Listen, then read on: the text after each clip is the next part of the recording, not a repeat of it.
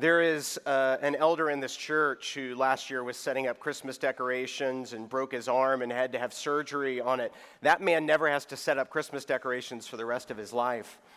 I don't know if you pay attention at all to the Babylon Bee, the satirical website and news source that had this fake article recently. Husband becomes Jehovah's Witness to get out of putting up Christmas lights.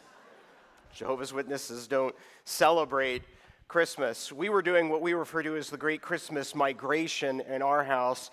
All of the Christmas decorations are stored at the basement level, and most of them come up to the main floor of the house. And so like Jacob's ladders, the Conwisher family was ascending and descending on the stairwell that goes between the basement level and the main floor. And we were trying to do this on a timeline. And so as we're doing this on a timeline, we're moving pretty quickly, which is always a little dangerous. And I am carrying the nativity set that we got when we got married that is massive. It's like 2 feet by 3 feet by 3 feet. And I'm carrying it because I'm the guy of the house. And was it something I said? You guys okay? Because I really didn't mean to offend with the Jehovah's Witness confident. If that's what it was.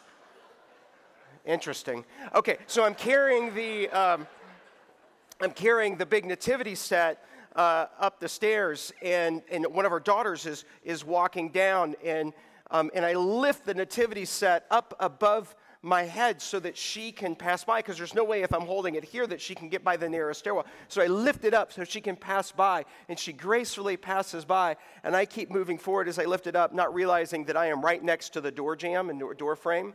And so because of a little thing called physics, the nativity runs into the door, and then the nativity runs into my head.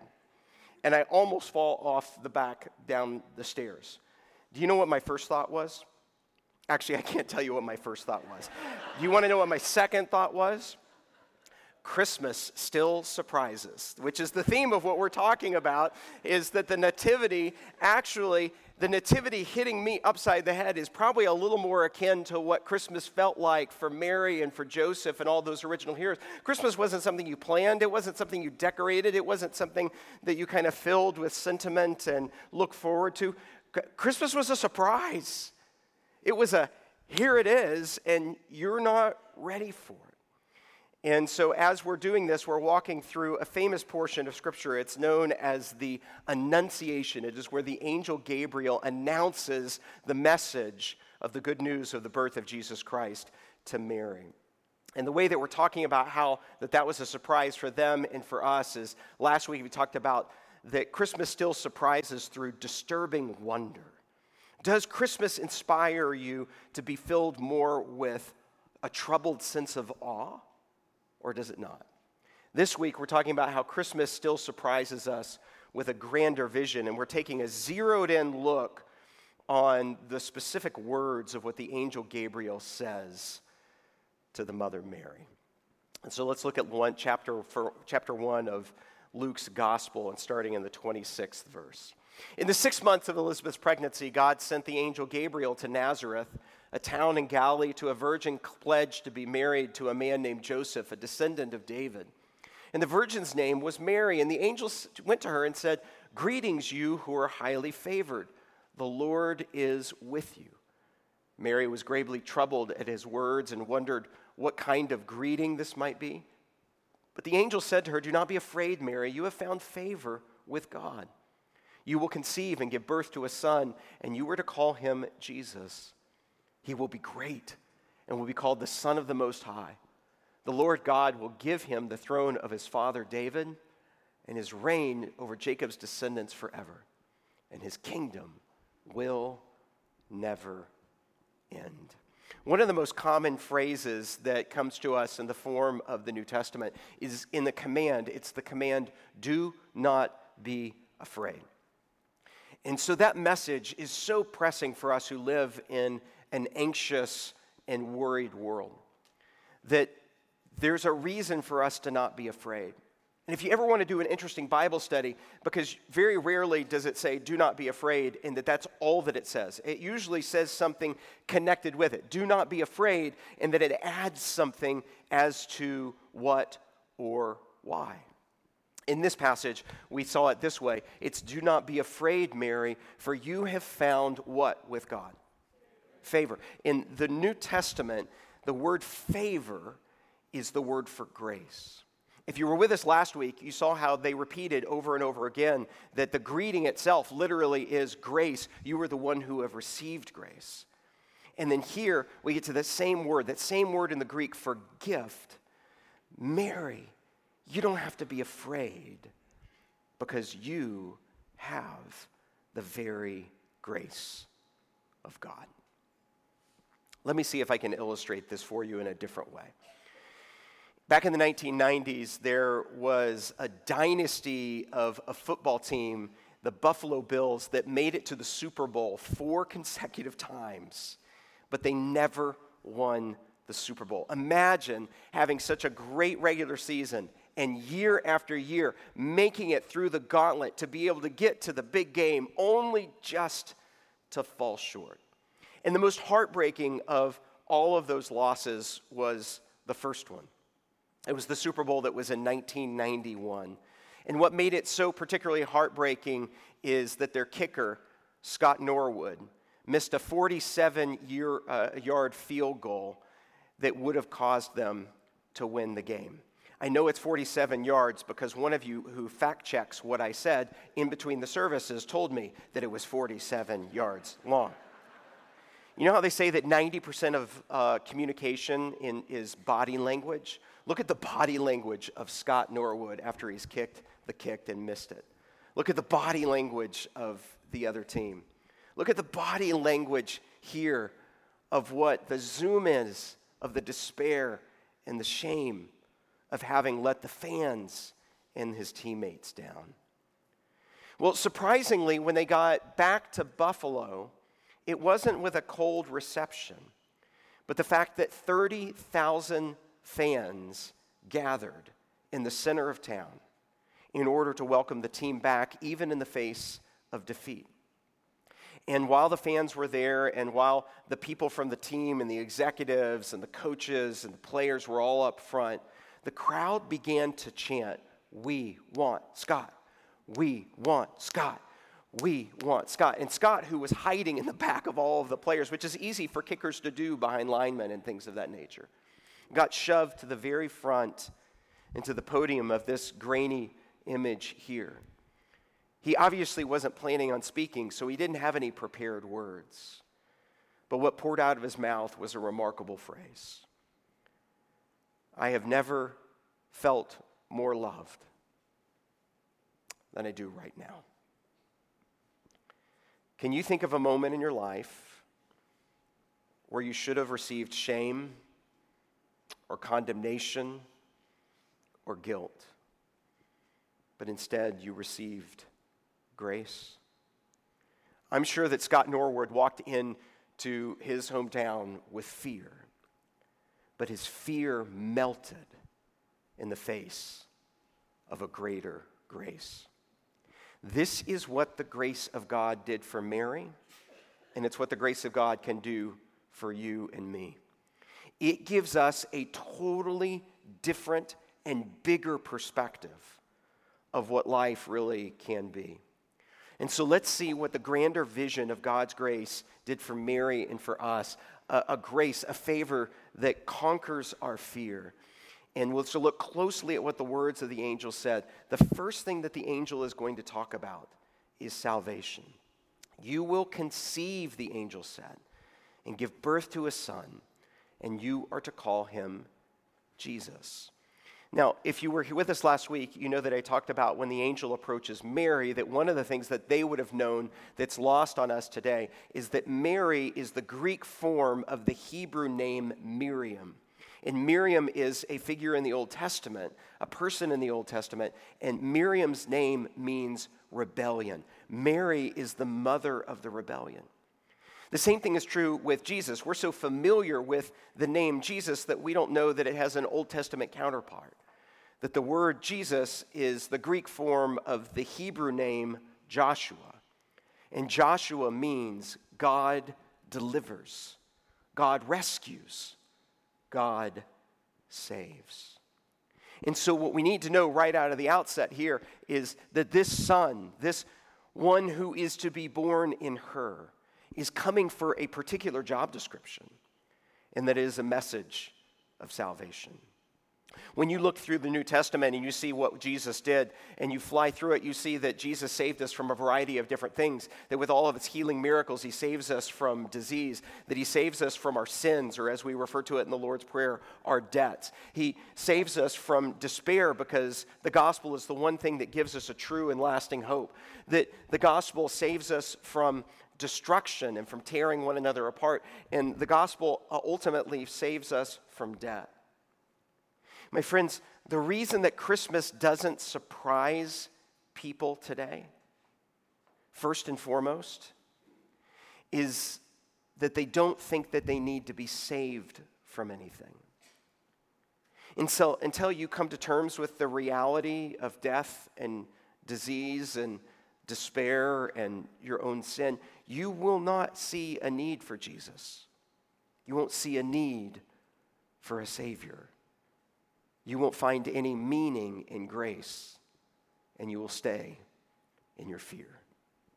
And so the first grander vision that God gives us is a grace that actually rescues us from our human predicament and our situation. And the second thing we notice in the angel's words is that grander vision of God's grace gives us a significance. This is how the angel puts it. You will conceive, you will give birth to a son, and you are to call him Jesus, and he will be great. Now, the word great in the New Testament Greek is the word mega.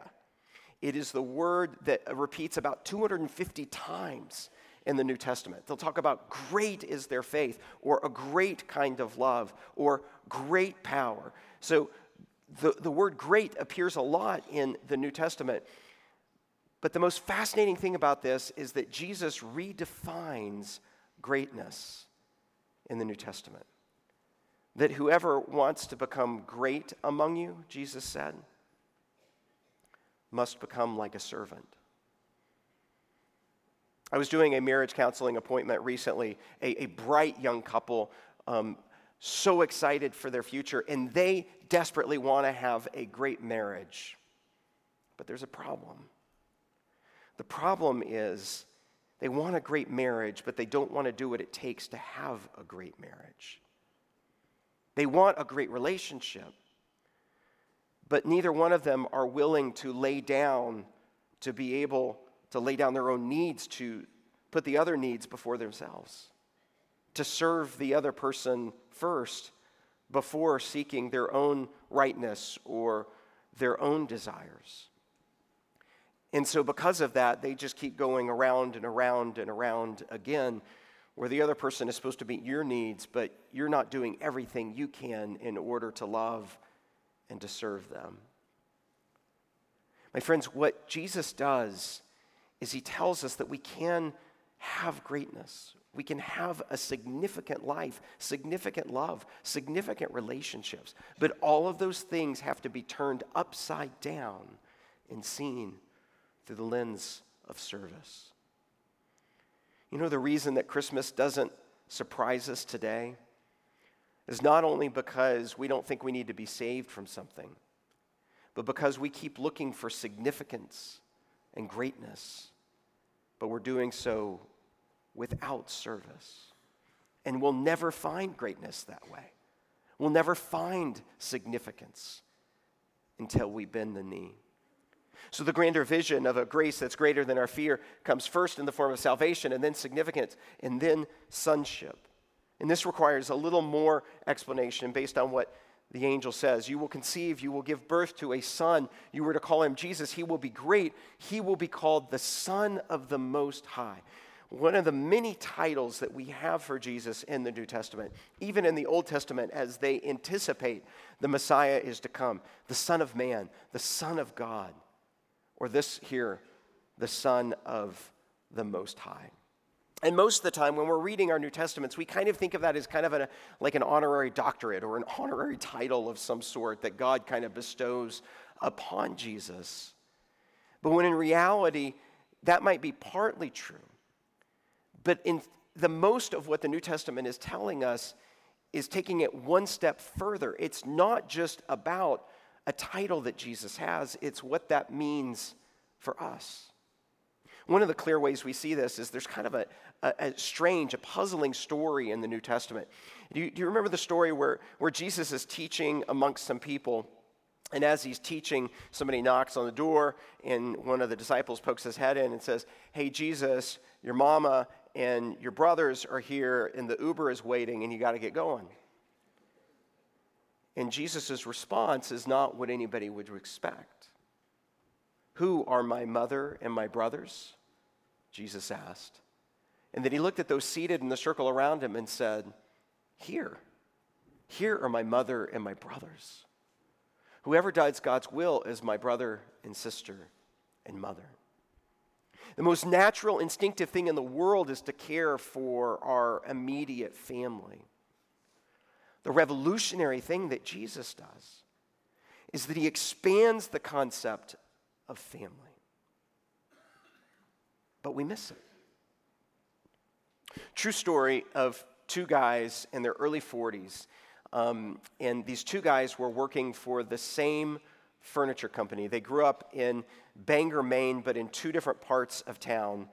And these two guys, as you can imagine, when you're having to move furniture, you have to communicate effectively together. You have to work together in order to carry heavy things. You have to be able to kind of partner with someone. And the people would comment on how well they worked together, that Gary and Randy just had this natural way of doing things together. And so people would say, "You guys work so well together. Are you related?" And they would laugh and say, "No." And then they would also say, like, "You guys don't just work well together, you guys look a lot alike. Are you sure you're not related?" They worked together for years before they realized that they had the exact same birthday on the same year, March 10th, 1974. Well, that's kind of interesting. And they dug a little deeper, and it turns out that they were related, that they were twins that had been separated at birth, and that they were actually brothers. And they had been working together side by side, and they never knew it. Jesus is the Son. And the reason that he's the Son is so that you and I might be adopted sons and daughters with Jesus. We are his brothers and sisters. And so what that means is that we can't see one another the way that we just want to see them. We have to see them through the prism of a new kind of ever-expanding family that Jesus has created. When somebody cuts you off in traffic, do you just mutter under your breath and say, "Oh yeah, but that's a brother in Christ"? Or when somebody's driving you crazy at a store, you know what? She is created in the image of God. And yet that's how we're called to see one another. It's the nature of what Jesus has come to do. He became the Son of God so that we might become sons and daughters of God. Christmas doesn't surprise us today because we miss this like those brothers. We don't realize that we're a family. And then the last point here is that not only do we get, with a grander vision of the gospel, a sense of our rescue and significance through service and an ever-expanding family, we also get this thing called sovereignty. Here's how the angel puts it. "You will conceive, you will give birth to a son, and you are to call him Jesus, and he will be great, and he will be called the Son of the Most High. And the Lord God will give him the throne of his father David, and he will reign over Jacob's descendants forever, and his kingdom will never end." Reign, kingdom, throne. What Jesus is about is being able to reign on high. Back when we used to live in California, Kelly worked for a university. She was the vice president for all the operations of the university. And this was a rescue operation for the president and for her. This was a university that was in distress. And a part of the distress was a conflict that was going on between the administration and between the faculty. If you know anything about like university or school politics, you know that this is a regular conflict, that the faculty wanted to wrest more control from the administration. And so there was this big showdown of a meeting. And while they're in the meeting, which Kelly is recounting to me, that the president, Carol Taylor, got up to the podium to address the faculty. And she's like, shared governance is a gift. I am glad to partner with you, but I just have to tell you, you don't get to have authority without responsibility. So this little thing that you call tenure, that makes you impervious to being held accountable to anything, if you want more authority, that's fine. Let's share the authority. But that also means that you have to share in the responsibility. This is one of those dinners where I'm taking notes as my wife is telling me what happened at work. In Christian terms, we would say sovereignty always comes with stewardship. And let me be political for a moment here. The reason that we are struggling so much in our society today is that we are electing officials who want the authority of the role without the responsibility of the task before them. That if we are going to take on the mantle of leadership, we are never going to get anywhere if we also don't receive the mantle of the stewardship of the well-being of this American society. The reason that Christmas doesn't surprise today in the same way that it always used to is because we want authority without the responsibility. And so here are the different ways that in the angels' talk, that each phrase is like, when you look at the Old Testament and New Testament, it's like exploding with meaning as it goes along. That we get this grace that it expands our vision of salvation and significance and sonship and sovereignty, that through service and through stewardship, we're a part of an ever-expanding family that is helping to rescue and to save individuals and society from the death and destruction and the decay of what's before us. But maybe the biggest surprise in today's text is so obvious, we just skip right past it. We don't notice it. Did you notice in the beginning of what it says here, it said, the angel said, you will conceive and give birth to a son? Back up for a moment. Does God have to work through Mary? Couldn't he come any way that he wanted to? Why would he go through all of the mess and the process to partner with a human to bring about the reign of Christ? Here's the reason. At Christmas, God's not only with us, God's not only for us. At Christmas, we learn that God chooses to work through us. That has been particularly true this year for 3 women who met one another, who started to feel like God was going to work through them to do something in this church that we've never done before. Watch the screen. When I was 32, I had my second child, Johnny, and did not know that anything was different about this pregnancy. Went to the hospital like every other expecting mom and came home with something utterly different than what I was expecting. It was not until they told me he had Down syndrome that I realized I had a child with special needs, and that was the first person I had ever met with special needs. We have an opportunity at our big, beautiful campus to make an impact in the city of Atlanta with special needs adults. They're a group that is unseen.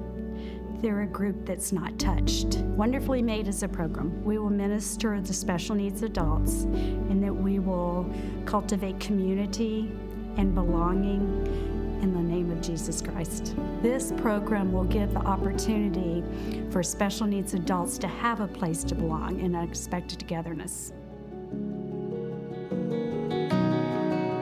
One of the churches that we visited in Kansas City runs it as a program with a bakery attached to it. Baking is such a great avenue for a multitude of things. I mean, not only the skills that you need when baking, math, science, reading, but also just the community that baking builds and the friendships that are formed in the kitchen. When we had the baking session and then we took it to the Peachtree members that can no longer get out to the church, we went and took them baked goods or flowers. It was so much fun just to spread joy. They have an opportunity to bond together, to interact with each other, and there's absolutely no judgment in the room. They talk to us about their dreams, about what they want. They want to invite their friends. God has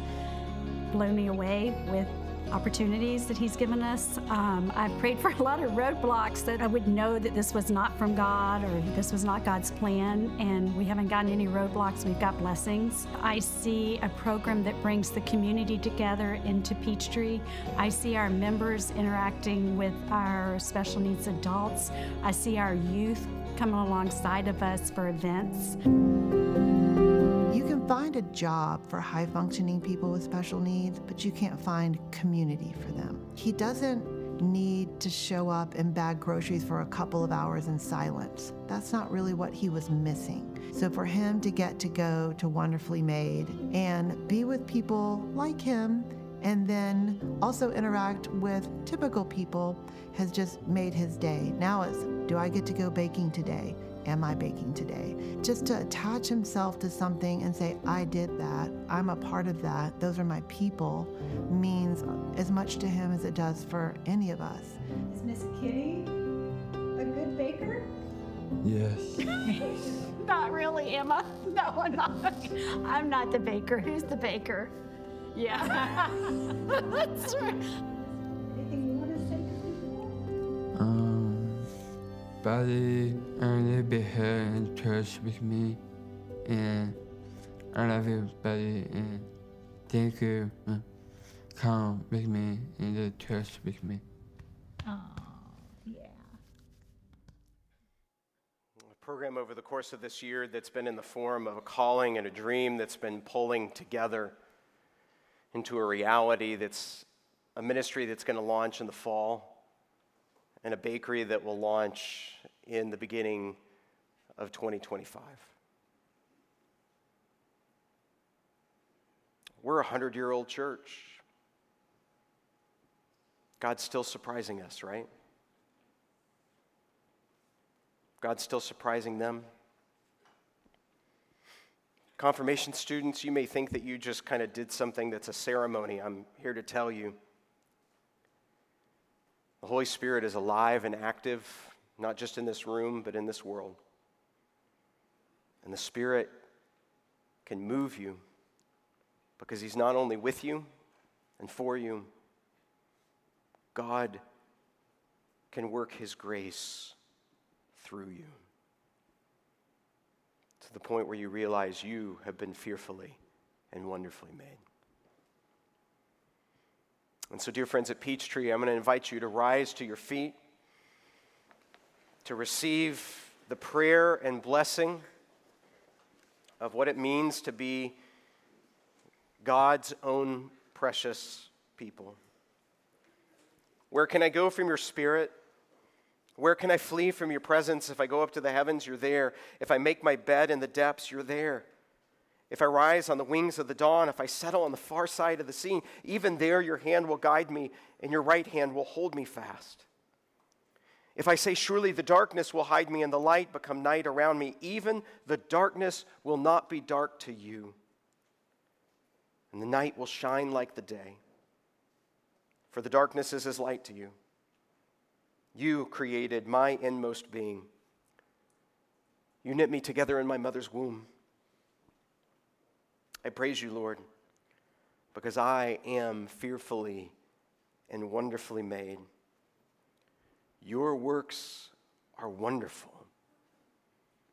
I know that now full well. May it be so.